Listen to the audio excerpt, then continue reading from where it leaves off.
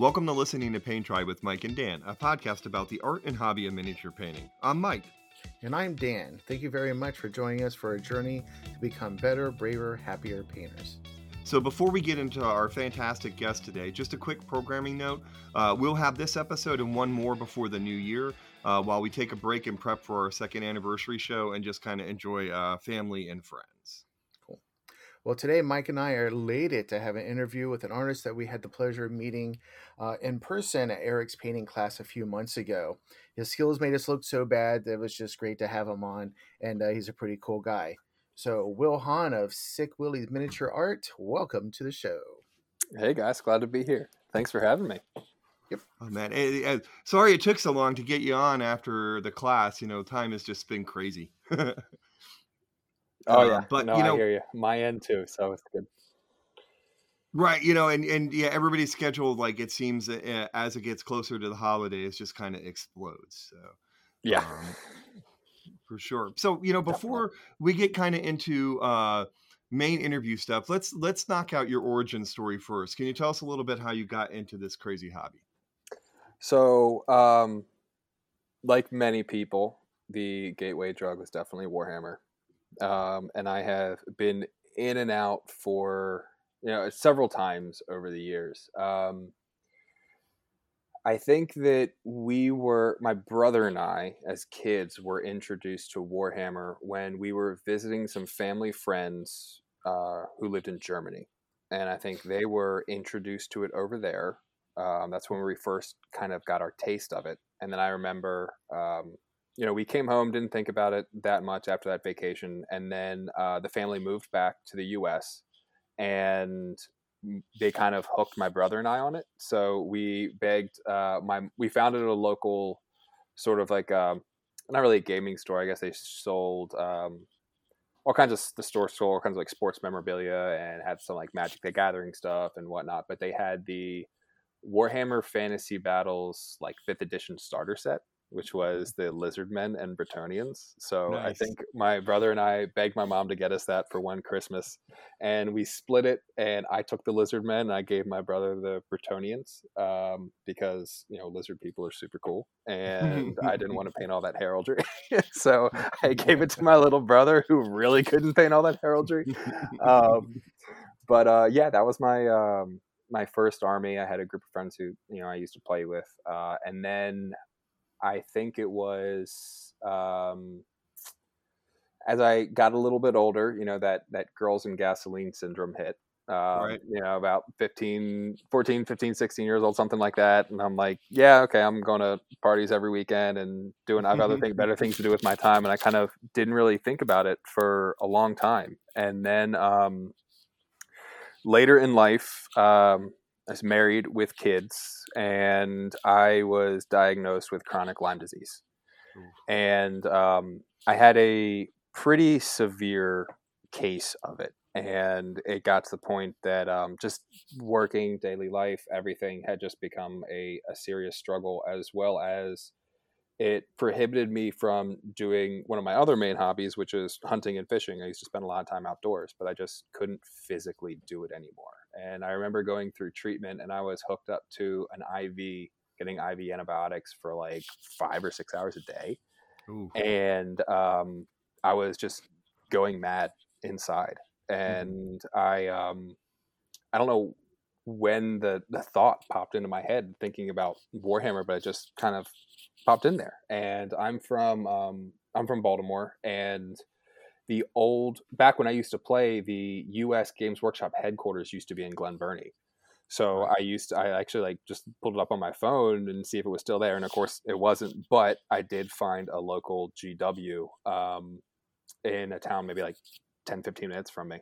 And I popped back in, and the store manager was awesome. I became friends with him, and I started collecting a new army, and it got me through a lot of hard times. Nice. And then from there, it just, escalated. I was really into gaming and everything for a while. And I think it was at my first Nova when I was exposed to the display painting aspect of it. And I got to see stuff from like Matt DiPietro, Eric Swinson, Sam Lenz, Vince, like see all of their stuff like in person. John Margiotta, who I had Mhm. become friends with on CMON, and just seeing all of that and being exposed to it was just like this whole other undiscovered level, and it just hooked me kind of immediately. And Mhm. yeah, from then it was just kind of, and then like COVID hit like not long after that, so I had a lot of time just to sit and paint and get good, I guess. Right. Right. Yeah. It's funny that you have similar parts of it that to me, like I went to Innova and saw the Roman display and Mhm. was like, what the holy hell is that? Yeah. That's not even, like it broke like every concept that I had of what we do. You know what I mean? And I was like, sign Mhm. me up for sure. I get it, man. But it seems you're feeling better, that you have chronic Lyme disease, but you're definitely recovered Yeah, at I'm least. in a place where it's manageable, and I, normal life mostly. So And so besides that, also you like to make your life harder at painting too by almost cutting off fingers too, right? yeah. I did see those photos finally. I was like, "Oh my God, what'd he do?" Did I show them to you in Virginia? Yeah, Oh yeah, sadly, yeah. yeah. But I also saw the one we do stalking before we do interviews, and so Okay. like I was looking through your Facebook Sorry, the page, and hand. I was like, "Good Lord, man." Yeah, the actual photos I couldn't post on Instagram. There's No. no way I could actually post that. They were pretty gnarly. I did it's kind of funny. I remember sending a couple to Alfonso, and I think he said he threw up when he watched them or something. Yeah. But yeah, I was that was this, God, was it March, April? No, it was like last day in April. It was right before May. I Mhm. remember. And I was cutting a plinth. I was using a router, and I was trying to get kind of a last minute thing done for MPO, Mhm. and the router bit caught the plinth, kicked it out of my hand, and then my hand just went straight into the half-inch router bit at like full speed, and was a near amputation of my finger, Jesus. basically meaning that it cut through everything on the index finger of my right hand, which is my painting hand, um, and with the exception of a little bit of skin on my the thumb side of the hand. So it severed the nerve on my pinky finger side, shattered the bone completely through, and severed both tendons, the flexor and extensor tendons on the top and bottom. Um, and fortunately, we are very close to Union Memorial Hospital, which is one of the best hand clinics in the world, I think. And they were able to put me back together pretty well. Nice. Yeah, I saw all how many screws or nails did you have they put in your hand? Screws? There were 3 pins, I Three think. pins. And yeah, they went through the tip of my finger, through the first joint, into the all the way through the second joint. So you too now can say that just like your models, you've been pinned as well. Yeah, Um, hey, absolutely. What's I'm actually sorry. kind of funny was I actually had a surgery on the same finger, same hospital, I think like 7 or 8 years before that, Oh wow. when I had a tendon slip. I had to get another pin in there because I tore one of those tendons previously Mm, on that same hand. Not doing anything nearly as cool. right. So I'll just leave that up to mystery. So Dan, how have you bled like that for your art or for your hobby? I haven't. No, I just No, not that much. I mean, I've stuck a couple like drill bits through my tip of my fingers trying to pin things, but nah, not trying to take hands or feet off or Yeah. anything yeah. like Never that. So, dropped an X-Acto knife on your lap. That's always fun. um, actually, I dropped one today and it landed on my foot, and I was just like, oh my gosh! But it was a flat. It was a flat chisel type, so it Oh, just okay. bounced off, and I was just like, oh man, if Oh, that that's was a good. pointy one, that shit would have been all the way through it. I did it Yeah. like 2 days ago. I dropped the pointy one right on my thigh, Oh, I haven't done the thigh, but I put in And I was like, I have my foot. Yeah. that one's gonna bleed. That one's gonna bleed, and it did. Jeez. Well, when Dan and I took Roman's 3-day beginner class, somebody had borrowed my toolkit out of my book bag and just kind of threw it back in there. And as Dan remembers this, and I didn't even look, and I reached into my book bag and I came out and I had the X-Acto knife under my nail. Oh, that's no fun. And Yeah, I just remember like Roman looked over and he's kind of rolls his eyes and does this noise. Like, I'm like, do I pull it out? You know, like what's gonna happen? I'm scared. That makes You me cringe should have every all time I hear that. You should have all you need in that hobby bag. All you need is a little bit of super glue. Right? Yeah. Exactly. So I was actually, when I was younger, I was a oyster shucker for years, and I worked at my family sells seafood. I worked at the raw bar there, and that was my first aid kit. Was literally super glue and like some alcohol. So if I cut my hand while working, clean it out with alcohol, and then super glue the wound shut, and I was good to go in like 5 minutes. That's chilling, but yeah, you know, it's funny, they don't really do stitches anymore. Yeah, it's even when my son got, you know, a cut relatively recently, which back in the day would have been stitches, they just glued it and put a butterfly on it now. Yeah. So yeah, you were ahead of your time, Will. You were very super glue. I'm telling you, super glue is great. Fixes all your flesh wounds. So Dan, I'm going to let you take the next question on that. I'm going to recover a little bit from, you know, nearly losing a finger. So you told us a little bit about your history and then what got you started, but really what made you like get into wanting to be more competitive and take the path that you are on now for painting? A lot of that first Nova, you know, really just still again being exposed to that and learning from the other artists. So it was interesting. So like seeing a lot of that stuff in person, it was awe-inspiring, but at the same time it also made it feel not so out of reach. You know, I feel like so often we look at stuff online from all these, and we're exposed to all these incredible artists from all over the world. You know, especially you start looking at something like you know, from Lan or Mark or Arnau or Kirill, you know, and it's just mind-blowingly good, you know. And of course back at that time, like I'd still, you know, look at stuff online from, you know, like you know, Matt or Sam or Eric or whatever, and it's just like, wow, that's so good. And just seeing it in person, it was a different, it just, I don't know, it made it feel not so far away. If that makes sense. Yeah. Still, like, you know, far and beyond what I was capable of at that time. Then also like learning from them as well, and kind of starting to learn how to kind of process that and turn it into something else. But I've always been a competitive person. Very much so. And anything that I do, I like to, if I'm going to spend time at something, I like to be good at it. And this is something that I'd grown to love. So I wanted to be good at it. I mean, and anything that I've been into over the years, any hobby or interest, I've always competed at it at some level.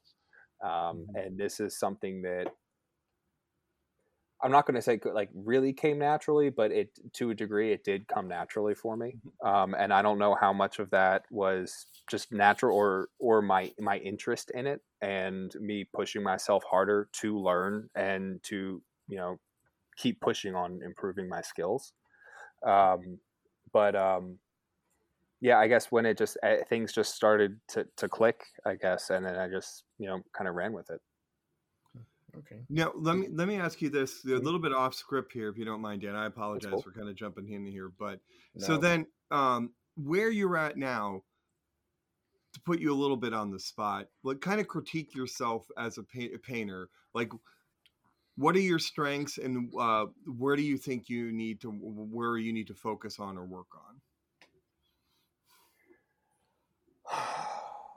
Yeah, I know I it's am not a fun question. no, it's okay. Just I'm really bad at critiquing my own work Mhm, because I am I, I think that I'm overly hard on myself. mhm, Um, and that's something that so many of my painting friends and mentors and everyone have always told me as well, that my biggest hurdle is getting out of my own way, and getting out of my own head, mhm. because I look at something and whatever it is I'm painting, it can always be better. I can improve it more. I need to be pushing more and pushing more. And I think that's to be honest, that's my biggest weakness, is kind of not being able to let go, so to speak. Mhm. Um, Strengths, I don't know. It's just this is it's hard for me to peg something specific. Like I said, I'm terrible at critiquing my own work. Um, All right, well, let's do it this way then. mhm. Let me ask you, because the weakness thing is awesome, because I think Okay. that is a true story for a lot of people, that they can't Mhm. get out of their own way. They can't, everything that they do sucks, instead of taking a step back and being able to realize when they've been successful. So let's So for talk. sure, I like on that note, Mhm, like I have, like you guys can see me. I know the listeners won't be able to, but you see mhm. this whole second shelf down here. Yeah. This is Mhm. all unfinished projects that I got like half, three quarters, 2/3 of the way through. And I got in my own head, or I got bored, or I got frustrated, like this isn't going to work. And then I stop and I start something new. And it's been a Mhm. bad habit that I've developed that I'm trying to get out of. Okay. Yeah, you know what? You killed the question for later, but that's Okay. okay. No, that's all right. I'm not going to ask that question later, because I think it might be a different type of rabbit hole. But for as far Hey. as successes go, Mhm. let's do it this way, or strengths go. You have the piece Scarlet, Yeah. just won People's Choice for the Heavier Metal Painting, the probably largest online painting competition, right? When you look at that piece, what are the things about it that you like about that piece? I was so happy about that red. Yeah. Sorry, like I'm not gonna lie, like that red was, it was hard, it was frustrating, but once I figured it out, and it just like I am really happy with that, because in hand it explodes, like it screams. Because so what it actually is so when you paint red, and the nature of that color, oftentimes like your highlights are the most saturated version of red, whatever you're using, right? I Mhm. mean, excluding specular highlights and light reflecting whatnot. um and I felt like some of my like actual paints, like my purest pigment red paints, were not strong enough for what I wanted. So I Mhm. ended up saying like, okay, how can I saturate this peak even more? Mhm. And I used fluorescence. So I Nice. actually incorporated like, it's like undercoats of white for the value, and then I used like fluorescent magenta to keep it cold, and then I used fluorescent red on top of that to get the tone that I wanted. And then I'm using my most saturated reds, which would normally be the highlight, but I'm shifting them down more towards midtones. Okay. So I'm like I kind of was able to extend the range of red out beyond what it would normally have been with just my normal red paints. And I'm talking about like red paints, like my boldest, like naphthol reds, or like cadmium red, or whatever. Mhm. It's more explosive than that. And that was something I was really, really happy with. Proud of You that don't say the marble. piece. If you don't mention the marble on that, I'm going to kill you, because the I marble is actually stupid. wasn't going to. I Oh my was going to say goodness. something about the base build. Okay, the base build. Like I was happy with it because the Gothic arch thing, like all of Mhm. that is entirely built out of milliput and plasticard. Nice.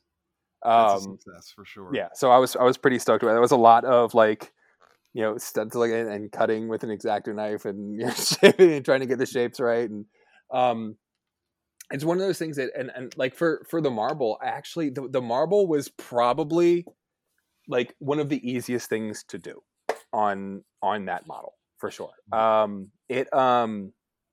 It was just a variation of the baby wipe method that so many of us have used or know to use.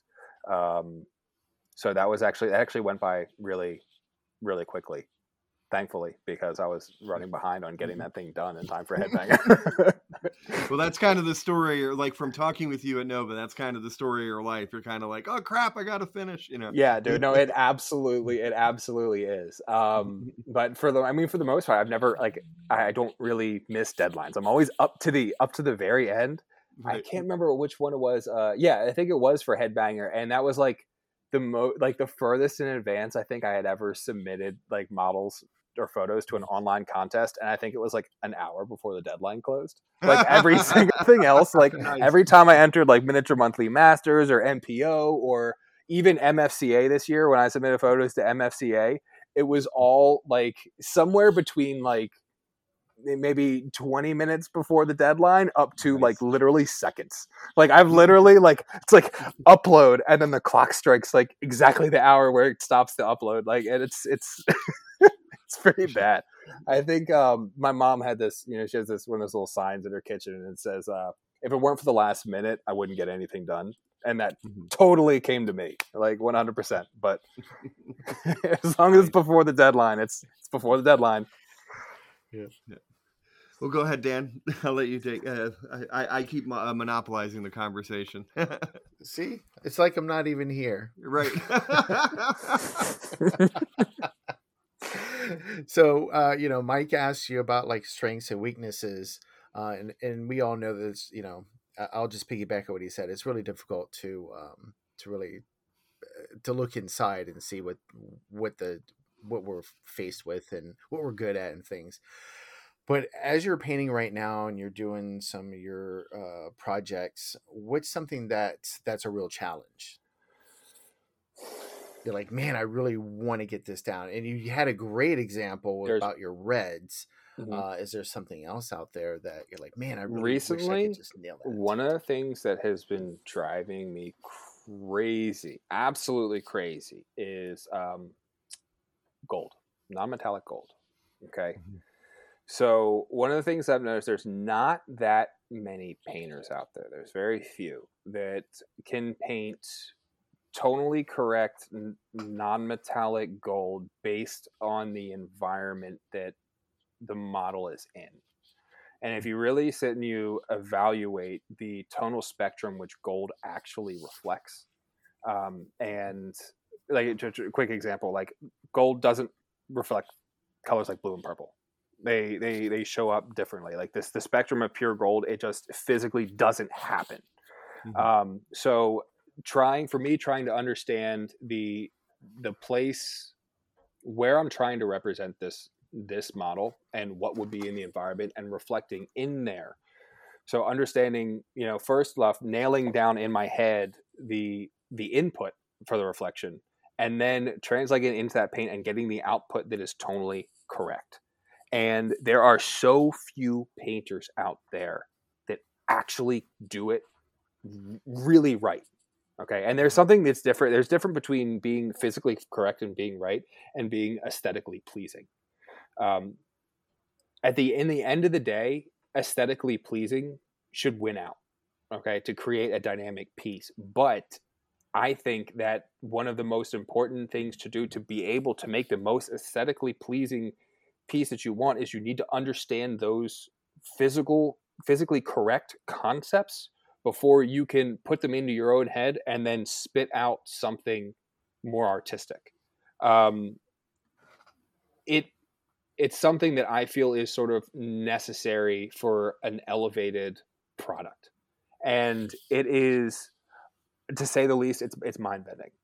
It's absolutely mind-bending for me, because it's translating these physics concepts of light into the, it's what you would call like additive light theory, into subtractive pigment theory, and then how each of these different pigments react and come together on the model to represent that color, and to still get all of the luminosity correct in the right portions of the fractions. And it's been driving me nuts. And that's actually, I don't know if you guys saw the work in progress of Arthur.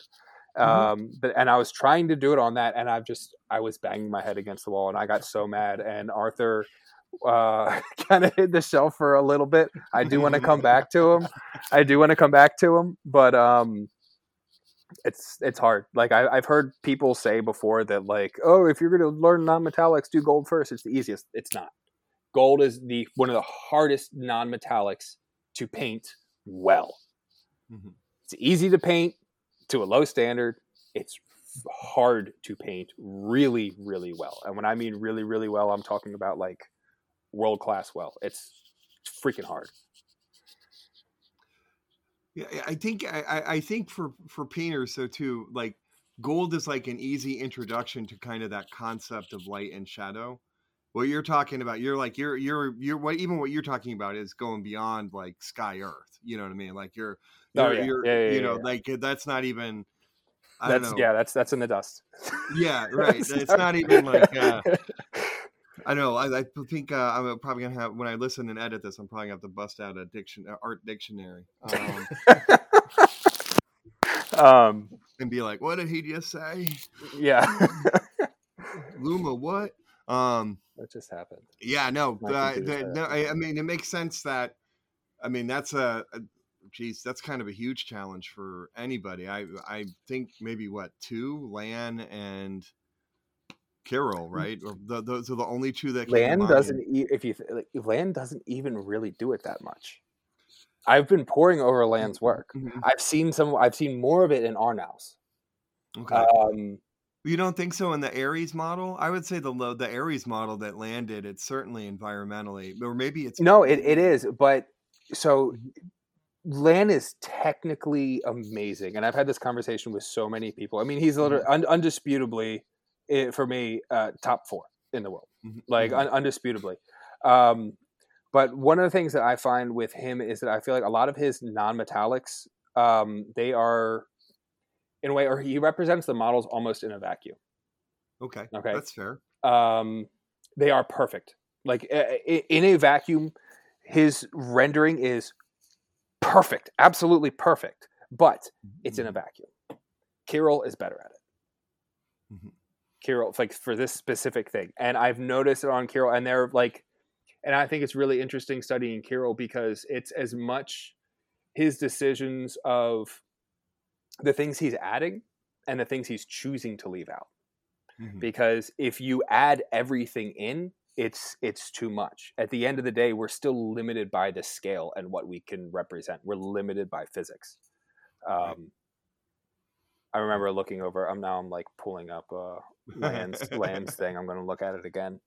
No, yeah, it is. But again, that's steel. Is it? Steel, I thought it was. It's not gold, and that's why I thought I was looking at it to see if there's any gold on it. That's all steel or silver, which is as far as environmental contamination and the colors. It's so much easier than on a colored metal. I really thought his Ares was gold. Oh, gold. Oh, I'm sorry. No, you're saying Ares. I'm thinking of Hades, the one that he just did. Oh no, I'm thinking of Ares. The Ares. Yeah. Now I know what you're talking about. Yeah, that one he did a while back. Yeah, it's an older piece for sure. Now you might have to look at that. Now his work is scroll through. It's absolutely stunning. So good. Oh, this is Kirill, not. And there are so many. I mean, yeah, I think you're right though on the money. There are aesthetically pleasing artists out there, like like Andy Wardle does a fantastic aesthetically pleasing gold, but it's not really environmentally effective. It's light shadow affected, but it's not like you're not looking at it and go, oh, that green is reflecting as blue because it's yellow gold. Yeah. You know what I mean? Like that type of... Exactly. And I think, and the difference, like, just like Andy, just like, Lan is just, it's so technically good, yes, perfect, that it doesn't matter. It doesn't matter for him. Too. That's fair. And I think that's part of their style, and that's what makes the two of them so damn good. Right. Yeah, damn Europeans, man. We'll catch up. I'm trying my best. We'll catch up. We'll catch them. I am not worried about the state of U.S. miniature painting, especially after that class and just what. I mean, there was some talent in that Eric's class that people that I had never even heard of from Richmond, and I'm like, God damn, those are fantastic painters, you know? Yeah, especially those the two guys that paint for Oscar's studio. Right, exactly, right. You know, and I'm like, geez, you know, that's three at least in Richmond that we know of that are fantastic, because you have Oscar Lars as well, and then you and Dave in Baltimore, Bourbon Brush, I guess is what his handle goes on. Yeah, we're and then we have Devin in Winchester, Virginia, who's a pretty good painter as well, and of course Eric representing Southern Virginia. So, you know, yeah, I mean, I'm not worried about the state of U.S. painting, man. Even just in this area, it's coming along super fast. You know what I mean? Yeah. I mean, you look at guys like, still, you know, like, Matt DiPietro and Aaron Lovejoy and I just draw a blank. Steve. Oh my God, Steve. Steve's amazing. Steve Rodriguez. Yeah. Steve Garcia. Steven Garcia. He's Garcia fantastic. Yeah. And then if you guys ever heard of Quarter Paint, Josh Berman, it's really good. And Rhett Jenkins is coming up pretty hard too, man. He's been putting on some really cool stuff. A lot of Sam there's Midwest too. It's nice to Sam see. Lenz, yeah. Oh yeah, Sam and John and Vince and Vince, everybody. There's we could go on. Like U.S. is a big place. You know, there's a lot of hidden talent. And I feel like our community is finally doing what Europe used to do, right? Like they had all those painting competitions. They all were close together. Now I feel like everybody in the U.S. is starting to getting to know everybody in the U.S. Like I feel like maybe COVID kind of actually jump-started. For sure. And before we move on to this, I got to shout out Chris Surrey, Anthony Wang, and David Powell as well. Hell yes. Well, David Powell, man. David Powell's like my original idol. Like I was explaining when I don't remember who we were talking to on the podcast, but after I saw Roman's work, I was kind of like, okay, I started scouring like Facebook and everything, and I'm like, God damn it. Everybody's European. You know, like, do we have any good U.S. artists? And the first artist that I came across that was an American artist that I was like, David holy Powell's crap, we're really as good. We have some people as good was David Powell's work. I was actually painting with Powell and Eric on Sunday on a hangout. Oh, that's awesome. Yeah, no, and then I came across Matt DiPietro's stuff too, and you know, and Matt is the crossover guy. So is David. They both do. They dabble in historicals and vehicles and all that stuff too.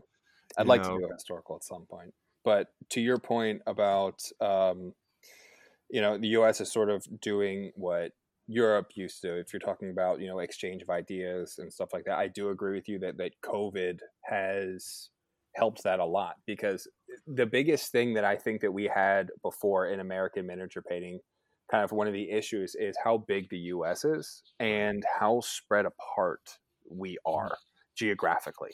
You know, you can't really there's the concentration of really high-end painters, it's really dispersed all over the country, so you didn't really have the access that you may have in Europe. And with the advent of COVID forcing so many of us home and into the online community, which existed, I think, before, but it not necessarily with the same oomph.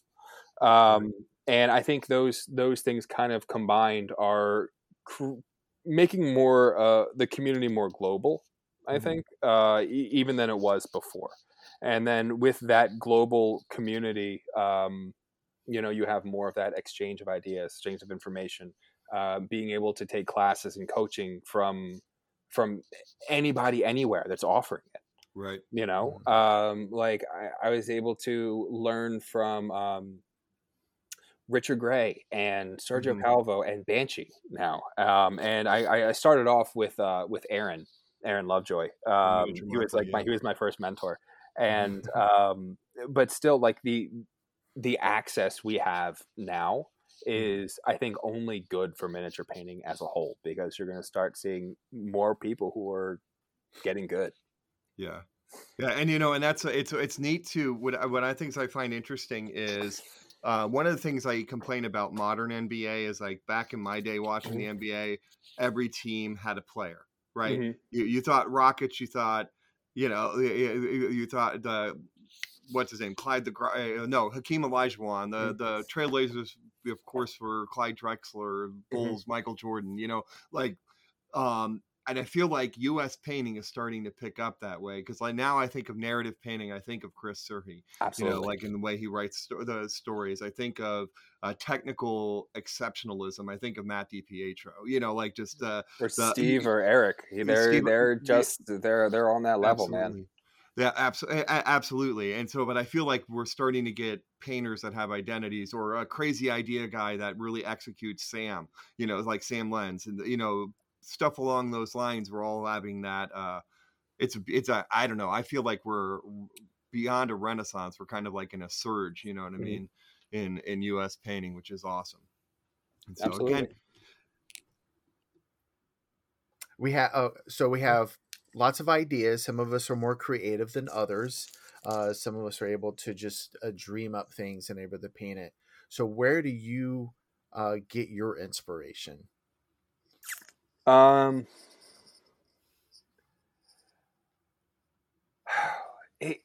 It can just kind of happen from all over the place. I think that I do try to look at a lot of like you know, Instagram and stuff like that, you know, fantasy art. Just I love fantasy and sci-fi movies and shows and you know, productions like that. I think that you know, you can get a lot of good ideas from that. I think that so filling your brain with these images, these ideas, other artworks, stuff like that is kind of like your bank, right? You fill your brain with it, you shove it in the back of your mind, and then when it comes to a miniature or something like that, it's kind of pick up the model, and sometimes it just sort of strikes like I can see this character in this place, you know, with this ambience, with this lighting, and it all just kind of sticks and comes in, and it's like an idea from the start. For me, sometimes it is that, sometimes it's not. Sometimes it's I just really like this model and I think it's cool, and I start painting it, and as I'm painting it, those ideas kind of start to come together. So, for instance, like Scarlet, I had a very specific idea from the get-go.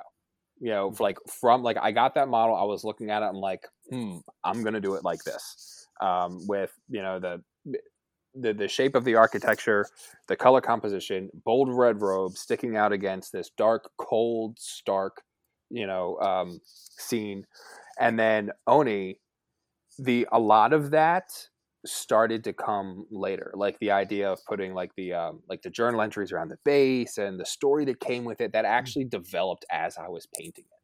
Like I did know I wanted to kind of put him in like a forest or jungle or something like that, because that was necessary to make the red work with like sort of the greens on the metallics that I did. So what's interesting about that model is it doesn't work at all without that base.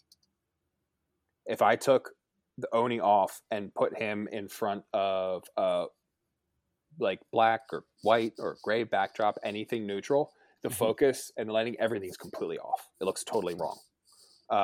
But by putting his red skin in that forest background, it forces the focus exactly where I wanted it to be.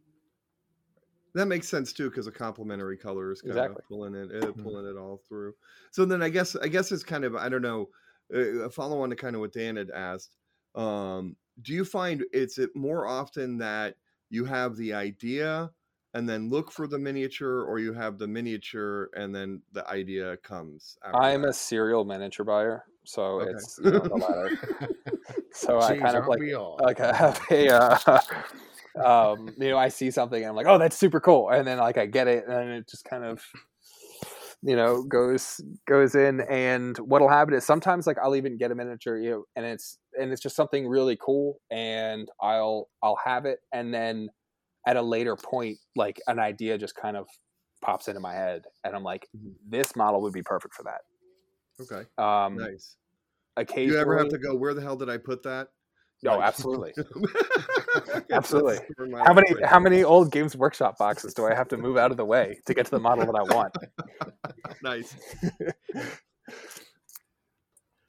You know, this is a question I was going to ask, but you kind of killed it by talking about the case behind you. Was It's okay. We can. go that's into okay. it. But it's Make me live my shame. no, it's not even really just that. It was just basically not to put you on the spot, Right. but has there been a project that you've gotten pretty close to completion and been like, oh yeah, that's not working, or that's not going to work? So I try to figure out early on if it's not going to work. Mhm. Okay, because there's nothing worse than putting a whole bunch of effort into something and then realizing it's just not going to work. It's the worst feeling ever because it just feels like time wasted. Which, to that point, actually, if you're ever painting anything, it's not time wasted because you're learning by doing. One of my grandfather, one of my favorite quotes from him is, "You learn the right thing to do by effing up." Okay, so making mistakes is a good thing as long as you're learning from them, right? But if it's not going to work in the end, like, I mean, like, again, that's something that I try to figure out at the beginning. But there are times where I'll get to a point and I'm trying to figure out how to make it work. Okay. Sometimes there's these projects, sometimes it's something where I'm just like, okay, I need to sit on this for a little bit and I need to work it out in my brain, how I'm going to keep going, how I'm going to keep approaching this. Sometimes it's a little bit of that hobby ADD where it's just like, I want this new shiny thing. Like maybe I'm like mid project and it's like, oh, that Kickstarter I ordered like 8 months ago is finally here. Okay, let's open it up and check all these out. Like, these are super cool. I got to do this now, you know? I can't relate to that at all. So yeah, so it can be a lot of things. So yeah, trying to figure out if it'll work or not is definitely my best advice. Is figure that out at the beginning, you know. There are things like, I feel like every single project you are going to come to hurdles. You know, I don't think I have never had a project where everything came easy. It doesn't. Like, there are going to be things that are going to be hard. You're going to have to figure things out, especially if you're pushing yourself to do new techniques, try new things. Like, it's not easy. Like, it takes effort. It takes trying and failing and keeping and trying. And the important thing is to, when you get it, just remember what it is that you did and then apply it towards future projects.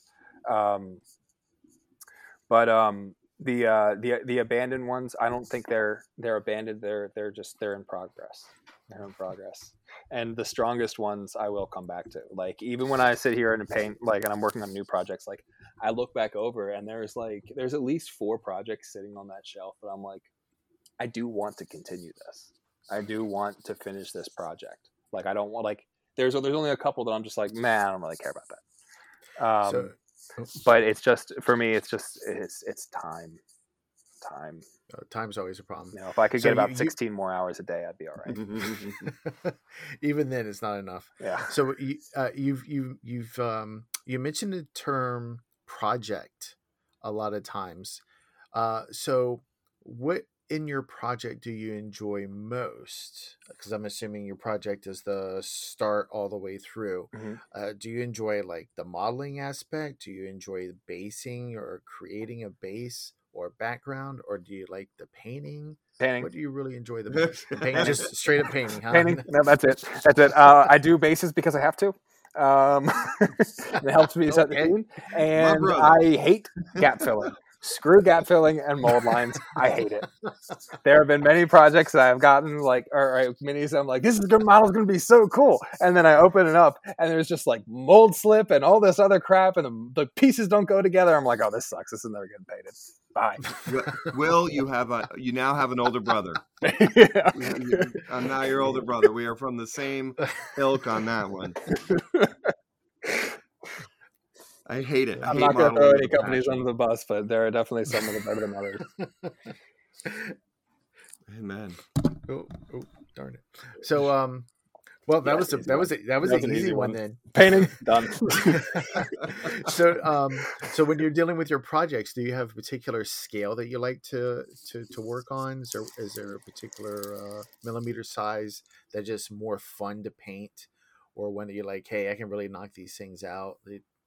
Because it just happens to just flow. Really knock these things out. You're talking to the wrong person for that one. I'm actually working on a project now that it's like, oh yeah, I'm just gonna like paint this really quick. I'm gonna knock it out, and then let me show you the base that I built for it. Oh, that's real quick. For anybody not looking, it's like 9 inches tall by like 5 inches wide, or something ridiculous. Actually, it's probably 5 with the spikes, but I think the base size is only 3. Yeah, it's on channel 1 for everybody that's watching. Yeah, right, exactly. It's the plinth is a 3x3, and then the height of like the backdrops, it's 8.5 inches. Yeah, so that's just, and then the figure to go on it. I'm like, yeah, I'm just gonna like paint something quick and like not care and get it done in 2 weeks. Like, was like, I think that was 4 weeks ago. Don't think that's 4 really weeks big ago.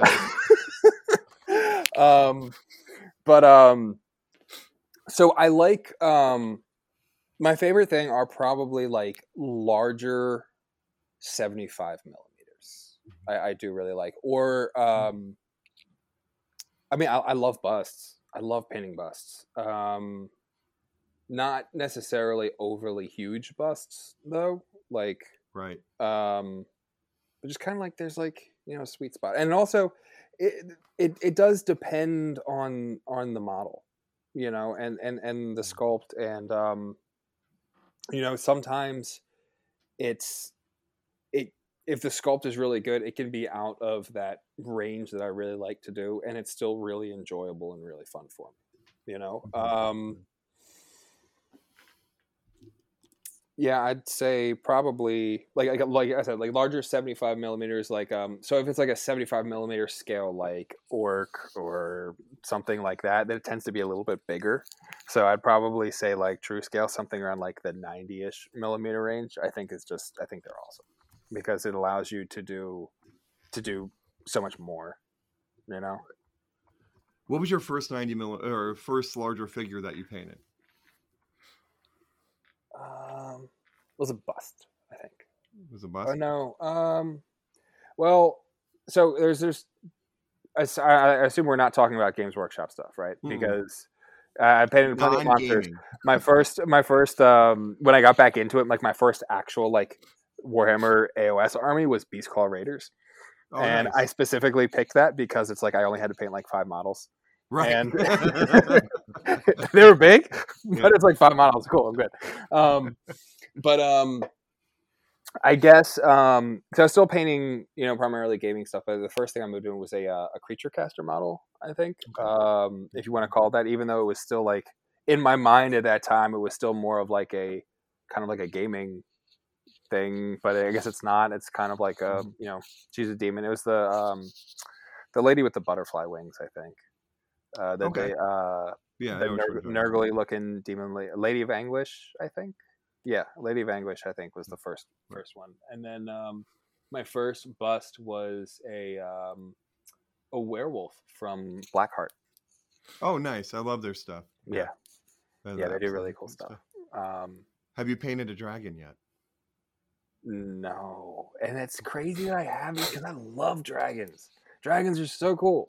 But I haven't. That's like, I think, a dream, like, project one day is to paint like one of the Carol Burdick dragons. Yeah, there's a tiny one over there. You see what's over my shoulder? That's Smog. Yeah. Oh, you still working on him? I remember you talking about. Oh, good. Almost done. Good. Almost done. Like I will deliver him on Wednesday. That's a cool model, man. It's an iguana. Damn. Yeah, it is. Yeah, it is. For sure. So I do have talking about large scale. Like I have the I did back the Nocturna Kickstarter, the Blood and Skulls one with the Mega Orc. Mm-hmm. So that's like he's probably dragon size when you put them all together.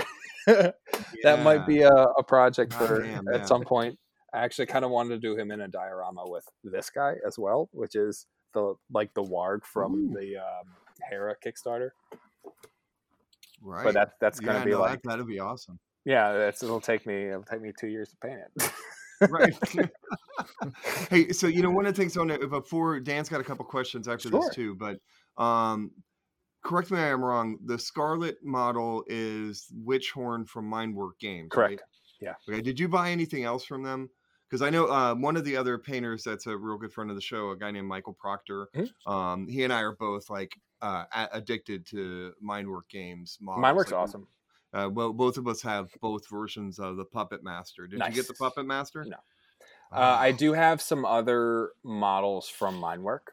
okay. And a buddy of mine, I didn't back the Kickstarter because my my buddy got all of it, and Mhm. we're gonna split it because Okay. it kind of worked out that the ones that I wanted were not the ones that he wanted. Oh, And so perfect. it's kind of like a nice even split. So when that gets delivered, he'll ship me the other ones from Italy. Did you buy the bust of the Witchhorn bust? No, No, I I didn't. did. I thought about it. I was. I trust me. I really thought about it, but it's like, I've already painted this once. Like, I think that, and the other thing is like, I think I've, with time, like the time that it takes me to do this with everything else going on, like my painting time is precious. And that's one of the things I've kind of realized more recently. I keep talking about all these Kickstarters I get in, but in the past few months, I've really started to realize, again, between work and the kids and everything else that I've got going on, like I'm trying to be more selective about the models that I paint, like, and kind of trying to be more realistic. Like, am I actually going to get to this? Like, or is this just Right. going to be another thing that goes on the shelf that I'll never get to? And I've actually stopped myself from buying a lot of really awesome stuff that they've come out with recently, and you know Yep. I have to, I know that I won't get to it. So there are some other stuff that, like, as amazing as it is, Damn. like I'm not gonna I just can't. That's funny because that is exactly what stopped me from backing the Mindwork Games one and the Arthur Legends of Arthur one from Big Mhm. Child Creatives. I'm like, I want these models, but will I ever get through to paint that? You know what I'm saying? Like, I'm right there with you, man. Mhm. I feel that, man. Totally feel that. Like, I did break my rule because when Chimera put up Hades, I'm like, nope, that thing's cool. I'm buying it. You're allowed those. You're allowed those. I'm gonna do it. It's like I'm getting the paints anyway, so yeah, save on shipping. Right, there you go. Hey, that was an economics decision, right? That's just Of basic math. course, Come on, of course. So, hey, we're going to change gears here for a second Sure. for the remainder of the Cool, show. cool. And we have had some offline conversations in Discord Yes, we have. about this little teeny weeny thing that we're doing in February. Hopefully not so teeny weeny. Yeah, hopefully not. Yeah. Yeah. Well, it's a heck of a lot bigger than I thought it was going to be. So, can you talk to us about the classes you're going to be teaching at the Kill Team Open in Baltimore in mid-February? I am actually really excited about this. So Ryan Wilfong, which is one of the organizers of the event, actually works for my wife at her company. He's the chef. And he knows that I'm into this. And I remember a while back, he came up to me and he was like, hey, I'm trying to do an event here. And would you be interested in doing some demos and classes? And I'm like, yeah, sure, dude, totally. We can do that. And then come to find out it's, a bigger event than I thought it was going to be. And that's okay. And that's actually awesome because it was the impetus for me to really look at doing convention style classes, which is something I've wanted to get into and do for a while. So I'm going to do, because it's a Kill Team event, it's most of the stuff's going to be on small scale figures. It'll be on Games Workshop stuff. We'll probably be doing Space Marines because the volumes on Space Marines are fantastic for teaching concepts. It's true. It really is. Yeah. They are amazing models for teaching some of the things that I'm going to be going over. So I'll be doing 3 classes over the weekend. One of them is an introduction to directional lighting. So for all of the gamers out there that are, that might paint in that Edge Highlight Games Workshop style and are interested in directional lighting, and I call it directional, not zenithal, because zenithal means it's coming from the top. Directional is somewhere else. So light source illuminating your miniature. That will be one. And then there will be an introduction to non-metallic metal. Not quite speed painting non-metallic metal, but an introduction to get a good product relatively quickly. And remember, I mean, it's relatively, because this is for a kill team, not an army. Right. So it'll be slower and more involved than you would want to do on like a 2,000 point army. But it will be quick enough that, techniques to get them on the table, and it'll be a lot of introduction to theory and where you're doing your highlights and your shadows to get a dynamic result. And then the last one will be a course on painting faces, so facial tones, the different color zones of the face, how you represent the volumes of the face, facial structure, stuff like that, and how we can represent that in a 32 millimeter miniature.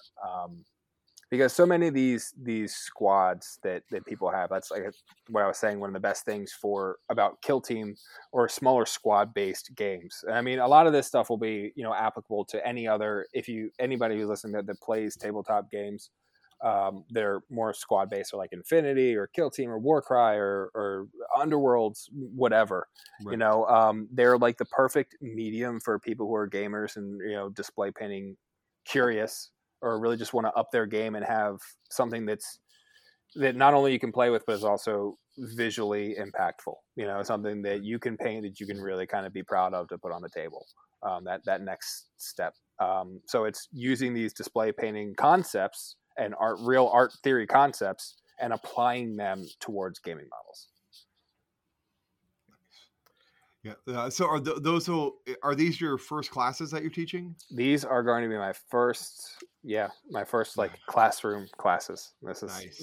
me getting my feet wet, because I hope to do lots more of these style classes and some workshops and stuff like that in the future. Would love to do some weekenders and like some larger scale figs or busts and like really get into the nitty gritty. It's my first time too. I'm teaching a class as well. I know. Aren't you excited? I'm nervous as shit. It'll be fine. 3 hours on composition. It's going to be, it's going to be interesting. We're going to see how we're going to pull that off. I have an idea about, I'll bounce this. If you don't mind me interrupting, Dan, let me bounce this idea off of it. So, off you. So one of the things I was going to do is I have a friend here who does a lot of 3D printing. Mm-hmm. And so I was going to have him print like 5 or 6 different 32 millimeter figures. Mm-hmm. I was going to put them in an envelope, each one in an individual envelope, so they couldn't see it. And then after I do the composition and ideas and stuff along, like working through the composition part of the class, then this interactive part of the class was going to be that they have to pull out the mini and then kind of follow this process of like, what's the name of your mini, what's the title of your project, mm-hmm. and like all these things, like and everything has to be like gut reaction, not like you have to actually sit there and plan it out while they're kind of as the interaction. I like that idea. Do you know what else you should do? What? You need to do a base. Have a base, a larger base, and then have each student take each of those minis and place it on the base and actually make the composition where it is most aesthetically pleasing, and then explain to you why. That's some deep shit. I think they get a kick out of it, though. Oh yeah, that's good. Yeah. And I'm gonna try to adapt it a little bit differently to I'm gonna pitch to teach at ReaperCon next year that nice. A thing called Lost in Translation, and like you and I talked about. Yeah, we talked a little bit about it, Eric's class. Yeah, about it, and that kind of my skill set is probably I'm really good at the ideas, pretty good at executing, and my painting still needs to come up. I still have a lot to go on my painting and stuff like that, and so I'm trying to teach to my strengths to begin with. You know what I mean? For sure. And so, Yeah. Absolutely. No, I'm excited. I'm nervous as hell, but I'm nervous about it. But You'll I'm be fine. probably you might get hit with a slide deck before. No Hey, worries, Mike. man. No worries, dude. Jay is gnawing at the bit for us to get a class going, so that might be a good time to practice Right. before we go. I mean, we have we'll have right after Time, the holidays. Yeah. Oh, that's what I was going to ask you, Will, too. Thank you for reminding me that, Dan. What did you think of Game Garrison as a venue? No, I liked it. You liked it? Okay. No, I liked it. Like I would come back. Okay. Like I would happily. I think it was Jay, who's the guy that runs the store, right? Yeah. No, I'd happily because he actually, I think after the class was over, he asked me if I would like to come back and teach a workshop as well, and I would, but that's future. I got some months and months down the road before I could even begin to organize that. Like, well, we'll help you. Yeah, so I have. We help with right Eric. now. I got so many irons in the fire, man. Like I said, work is crushing me. The kids, like the nanny was off for like a week. She took vacation, so I was like cleaning up there. And then my wife has all of her, because she's a wedding planner and caterer, so her schedule is nuts right now. And then I'm trying to finish like 3 different models before the end of January. One of which would be a bust entry for LVO. And then I have to get the curriculums done, test models done, everything for, the end of February. And then also thinking about Golden Demon and Adepticon. Not only Golden Demon, because Eric's pushing me to enter P3 Grandmasters. So that's another project that would have to be done by the end of March. And then as soon as that's done, is this still, are we still on the show recording? Or okay. And then I'm not quite going to put on a show, but I will have a secret project in the works for next year. Awesome. Good. Yeah. So I'm working with a certain someone to do a certain something special for a specific show that is overseas that I will be traveling to, and it's going to be a big project. And this is something that it'll be my own. It's my own sort of concept, and we'll be bringing it to life together. And that's awesome. It's going to be big. It's going to take a lot of time and effort for that one, but I think it'll. So I'm wondering, are you going to eat some pasta at this location? Maybe. I love pasta. I will not be putting any pineapple on any pizza there, though. Oh no, right? I don't do that anyway. Because I think at Adepticon this year, Golden Demon is going to be pretty insane. Because what I've heard, I bet that is a lot of fun to be there this year. Yeah, because it is going to be. Yeah. Well, here's the thing that I did learn recently is that I don't think that the UK Golden Demon is going to happen again. So that means with the US Golden Demon happening, that means everybody that would have been holding stuff for the UK Golden Demon this coming year is not going to be. So that's all coming here. So now that tactic of, okay, do I take this to the US or do I hold it for the UK one? The UK one's not happening. So this year is going to be insane. Like, you got to assume, like, anything that, I'm pretty sure Ben's, I think I've heard that Ben's going. I don't know. I haven't talked to Ben, but, like, I know Andy's going to be bringing his A game. Richard's going to be bringing his A game. They've got a bunch of stuff to bring. I'm hoping David Soper comes too. I love that. Would be super cool. There's going to be a lot of people at Adepticon this year. I think it's going to be really fun. It's going to be crazy. Like, I wish I was able to go, but that's like a final college tours and everything and stuff like that with my oldest. Yeah. I feel you. Yeah. It's in your future. I know. Yeah. Thank God it's another got a little time. It's like, okay, got some time I've got 13 years. Actually, less than that. I'm gonna tell you, you got to start touring at like 16, 17. So what do I have, 11 years? Man, it comes quick. I can't. It's really funny because my son he's a senior, but he's an October birthday, so he's already 18. And so it's been a weird adjustment for us because we went to get his shot records for school, and they're like, you can't have them. No, I'm like, why? Well, he's 18. He's got to get them. He's got to get them. Oh, I know. Isn't that a fun thing? You can't Yeah. like Oh, God. make appointments. You're like, hey, yeah, I want to find out about this and that. They're like, sorry, Dude, they can't that's give you that information. that's gonna be that's gonna be my son too, because his birthday is literally like 2 days before the cutoff or something like that, or a day. So he's like, it's like the oldest you can be, like for your year, yeah. is going to be my son. Nice. So yeah, I totally It's gonna get excel in sports. There you go. But the other Yeah. side for boys, they say it's really good. That's a really good thing for I'm boys. happy And for him. That was one of the Yeah. things that I always hated growing up, was I was always young for my year, or on the younger end. And one of the things I hate, especially for sports, because I went to a private school, and in our sort of league, there was in North Baltimore, there are a lot of private schools like this, but some of the competing schools actually used to like hold kids back a lot per year, like an extra year. So a lot of my sports, I was actually competing against guys that were supposed to be my grade level, but they were 2 years older than me. And when you're like 14 and 15, like that's a big difference, you know? Yeah. And yeah. So I'm happy he doesn't have to contend with that. Well, yeah, that's what was a big thing my son learned too, is that when he hit 15 in swimming, that's 15, 16, 17, and 18 is one age group in swimming. And it's brutal. And so you have like these lanky, tiny 15-year-olds swimming against these adult male 17 and 18-year-olds. And you're like, come on, really? And so when you see that 15-year-old win, you're like, holy shit, there's the next Michael Phelps. That guy's good. That kid's good, yeah. See, I was, what did I do? I was a wrestler and I played rugby. So at least with wrestling, there was, a weight class. Right. Still makes a lot of difference. And I played rugby later, fortunately. But still, like, there were so many times that I'm like running, I'm like trying to tackle these guys that are like 60 pounds heavier than me, and it was just that was a fun time. That's hilarious. Yeah, man, it's rough.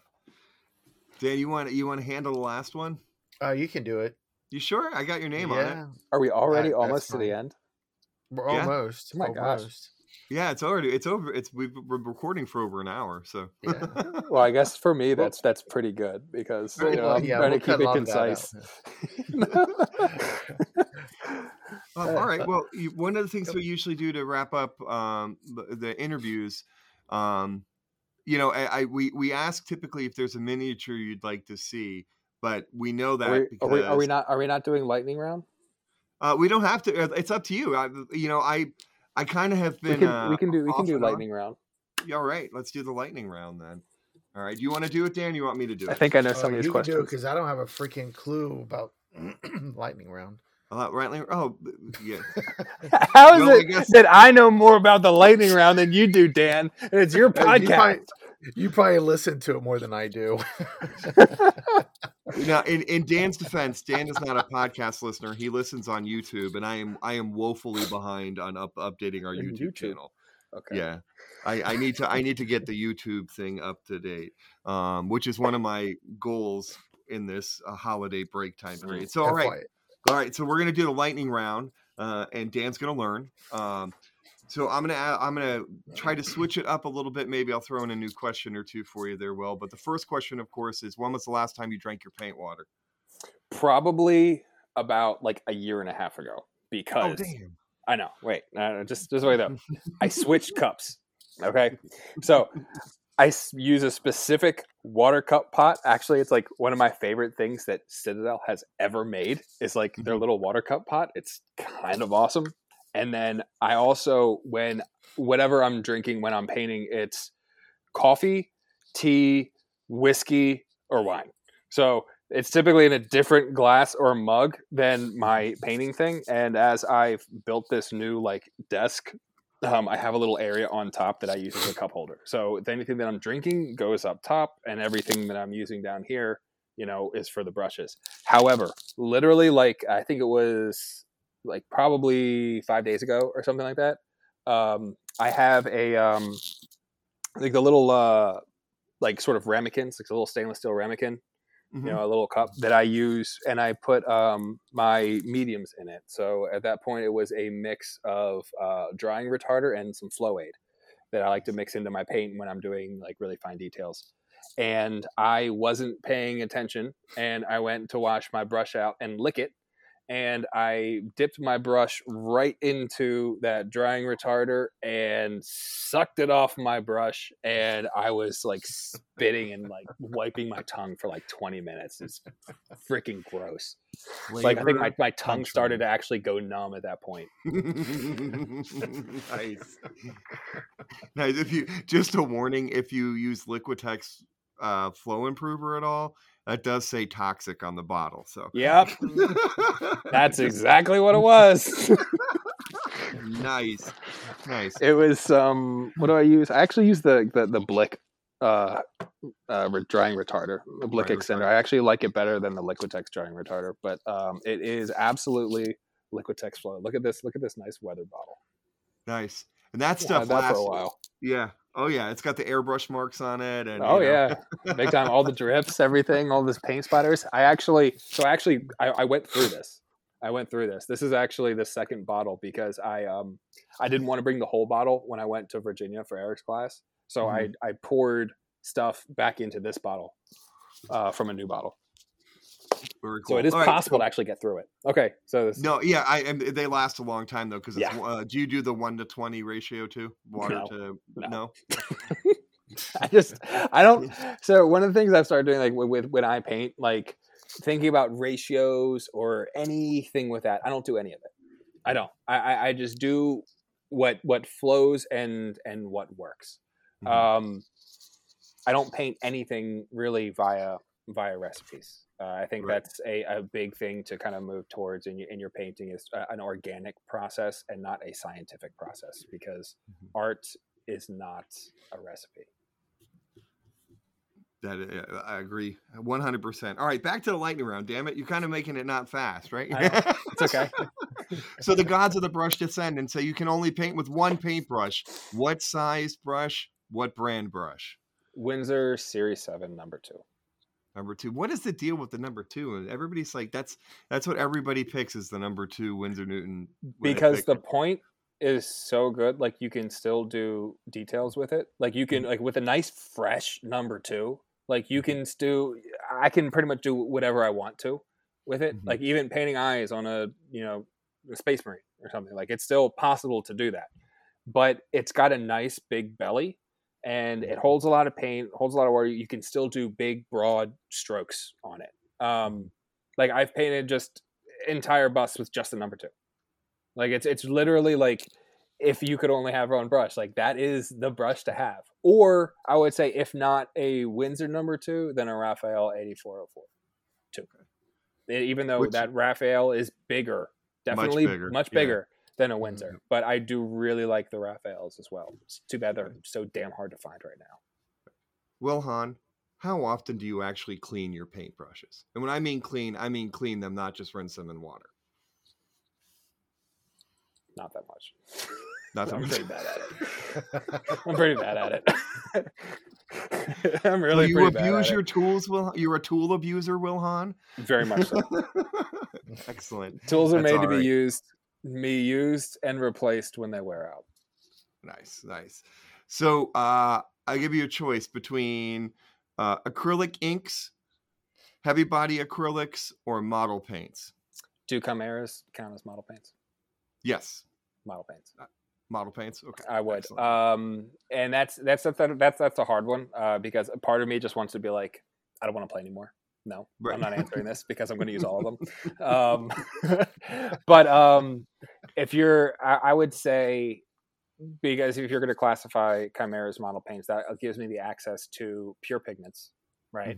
And then model paints, there are so many other types of model paints around and different brands. They all have different uses, different strengths, different weaknesses. It just gives you the versatility that you really need. And if I really thin out some of those, some of those pure pigments are pretty damn strong. And you thin them out, like you can kind of make your own washes or something like that. And you can still get vibrancy or the illusion of it if you how you play with your shadows and stuff. So I would say like that would be my choice, because with inks only, then you're kind of limited with coverage, so to speak. There's just some issues there. And then I love heavy bodies. Like I love using heavy bodies, but I don't like painting details with heavy bodies. Like if I'm gonna get Have really you tried the fine, minute, Oso flat ones yet? The liquid, no, you know, Top Golden just came out with I've Oso heard of matte. them. I've heard Mhm. of them. For heavy bodies, I use Scale Artist or Liquitex, just like standard Liquitex heavy bodies, Everybody's and that's pretty much what I lean on. nice. Okay, so first thing that comes into your mind when I ask this question, no hesitation, you gotta just answer it. What is the next model you want to paint? One of the Reina Roja ones. It came, Fauna was the first one that came to my mind, but also the Horn Goddess is another one that's like I think it's such a cool model. The Horn Goddess bust specifically. Nice. So I'm having a hard time actually deciding between that and there's another bust that I had a really specific idea for, but I've been sitting on it for a few months. And there's those are two of the busts that I want to get. One of those two I'd like to get done for LVO. Very cool. Now, is there a model from a TV series, anything along those lines that you'd be interested in seeing come to life that hasn't been made yet? As you've probably heard, I always give the example of the Dark Tower series. Yes. Specifically, I want to see the Jay Lee artistic versions from the graphic novel come to life. What about you? So I'm gonna give you two here. Okay. You know how they've been like, it's kind of a trend in the miniature world now where they're doing a lot of miniature lines based off of artists' work, like other two-dimensional artists, right? Mm-hmm. So we saw like there's a lot of Brahm out there, like Journeyman is doing all the Paul Bonner stuff. Yeah. And then like I talked about the Reina Roja, they did the Christopher Lavelle stuff. Like it's almost like, how come there's no like Boris Vallejo stuff out there? Agreed. You know, like even like I'd love to see some like Boris Vallejo girls and stuff, but not the bodybuilder ones. Like the more curvy ones, you know, some like Boris Vallejo monsters and stuff. Like maybe like that, but like a more updated, not 80s style. Like let's do a more modern version of like some of his, you know, newer stuff or something. I think that would be cool. But or the National Lampoon's vacation poster. Yeah, right. Let's translate that to a model. That would be it would awesome. It'd be great. Actually, even like I have one of his art books, Dreams, the cover, and I think it's like the basis of it was I think it's Julie Bell, but like something like this. Like that'd be so cool in a miniature. Nice. I know you guys can't see it, but it's the cover art for Boris Vallejo's Dreams art book. You know, nice. Yes, like that would be fantastic as a model. But for the cheesy answer, okay. Also, I would love to see Mortal Kombat as miniatures. All of them. I want like Scorpion, Sub-Zero, Liu Kang, all of them. Nice. Like how cool would that be to have like and like sell it like a diorama like they've been like, you know, doing is like literally Scorpion versus Sub-Zero, like the epic battle. I played a lot of Mortal Kombat as a kid. Yeah. Would you title the diorama "Get Over Here"? You know. Yes. or finish him or something along those lines. Totally. Fatality. All right. One of the things that we ask our artists is there a specific piece of advice that you can give our listeners as they continue on their journeys to become better, braver, happier painters? So this is actually like a hard one. And I'll admit, because I listen to the show, I've actually thought about this before, and I still haven't come up with a good answer yet. I know that's probably not what you want to hear, but okay. A couple of things I'd say is like, I mean, don't take it too seriously in a way. Like, don't be so hard on yourself. And I know that's so much easier said than done because so many of us fall into that trap, and specifically me included. I talked about it earlier. Don't let it become not fun, you know, because at the end of the day, that's what it's about. It's about kind of enjoying what you do. And as long as you're as far as improvement goes, just take it one day at a time, learn from your mistakes, and slow and steady wins the race, I guess.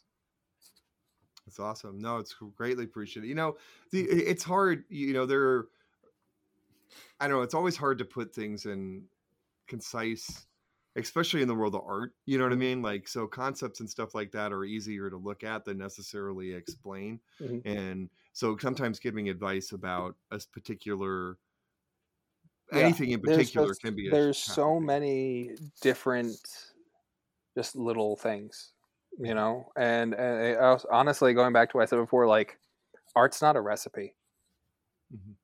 Art's not, it's not a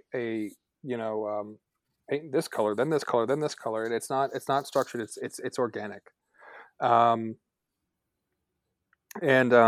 learning how to flow, is something that I find that's very important. Kind of like one of the things that I kind of liken it to is learning to drive a car. Okay. When you learn to drive a car or to race, I mean, especially anybody that learned how to drive a manual transmission or whatnot, like when you first get in, you're first learning, it's like you're thinking about your foot's on the clutch, like, well, I got to push this in, then I've got to think about which gear is which and whatnot. And as you get better and improve, you become more one with the car, with the vehicle. Like, if you're looking down at your feet or the shift knob or whatever, you're not going anywhere. But when you're to the point that you're looking at the horizon and you can see sort of the end project, and everything else starts to become more natural and you start to feel it. Art, in a way, is, and specifically miniature painting, is like that.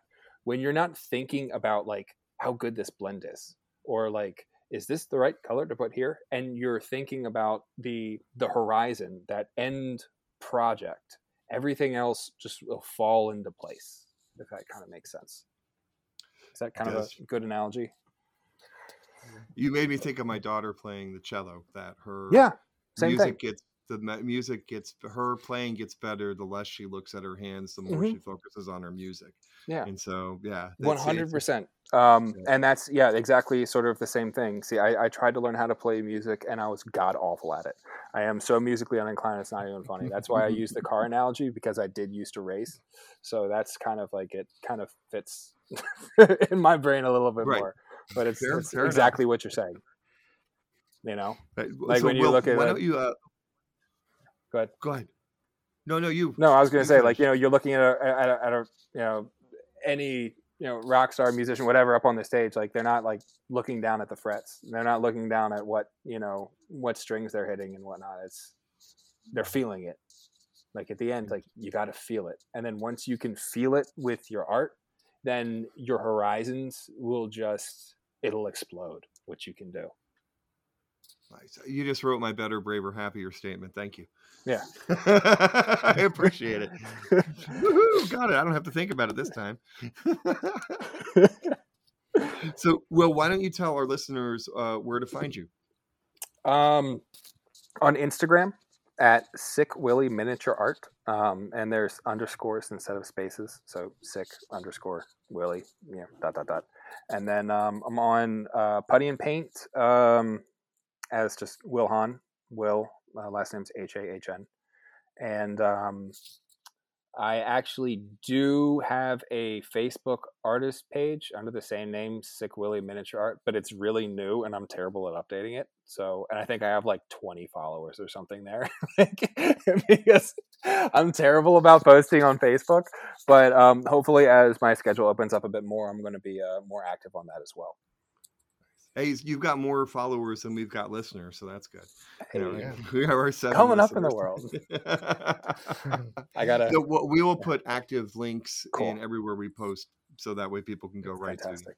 You guys are awesome.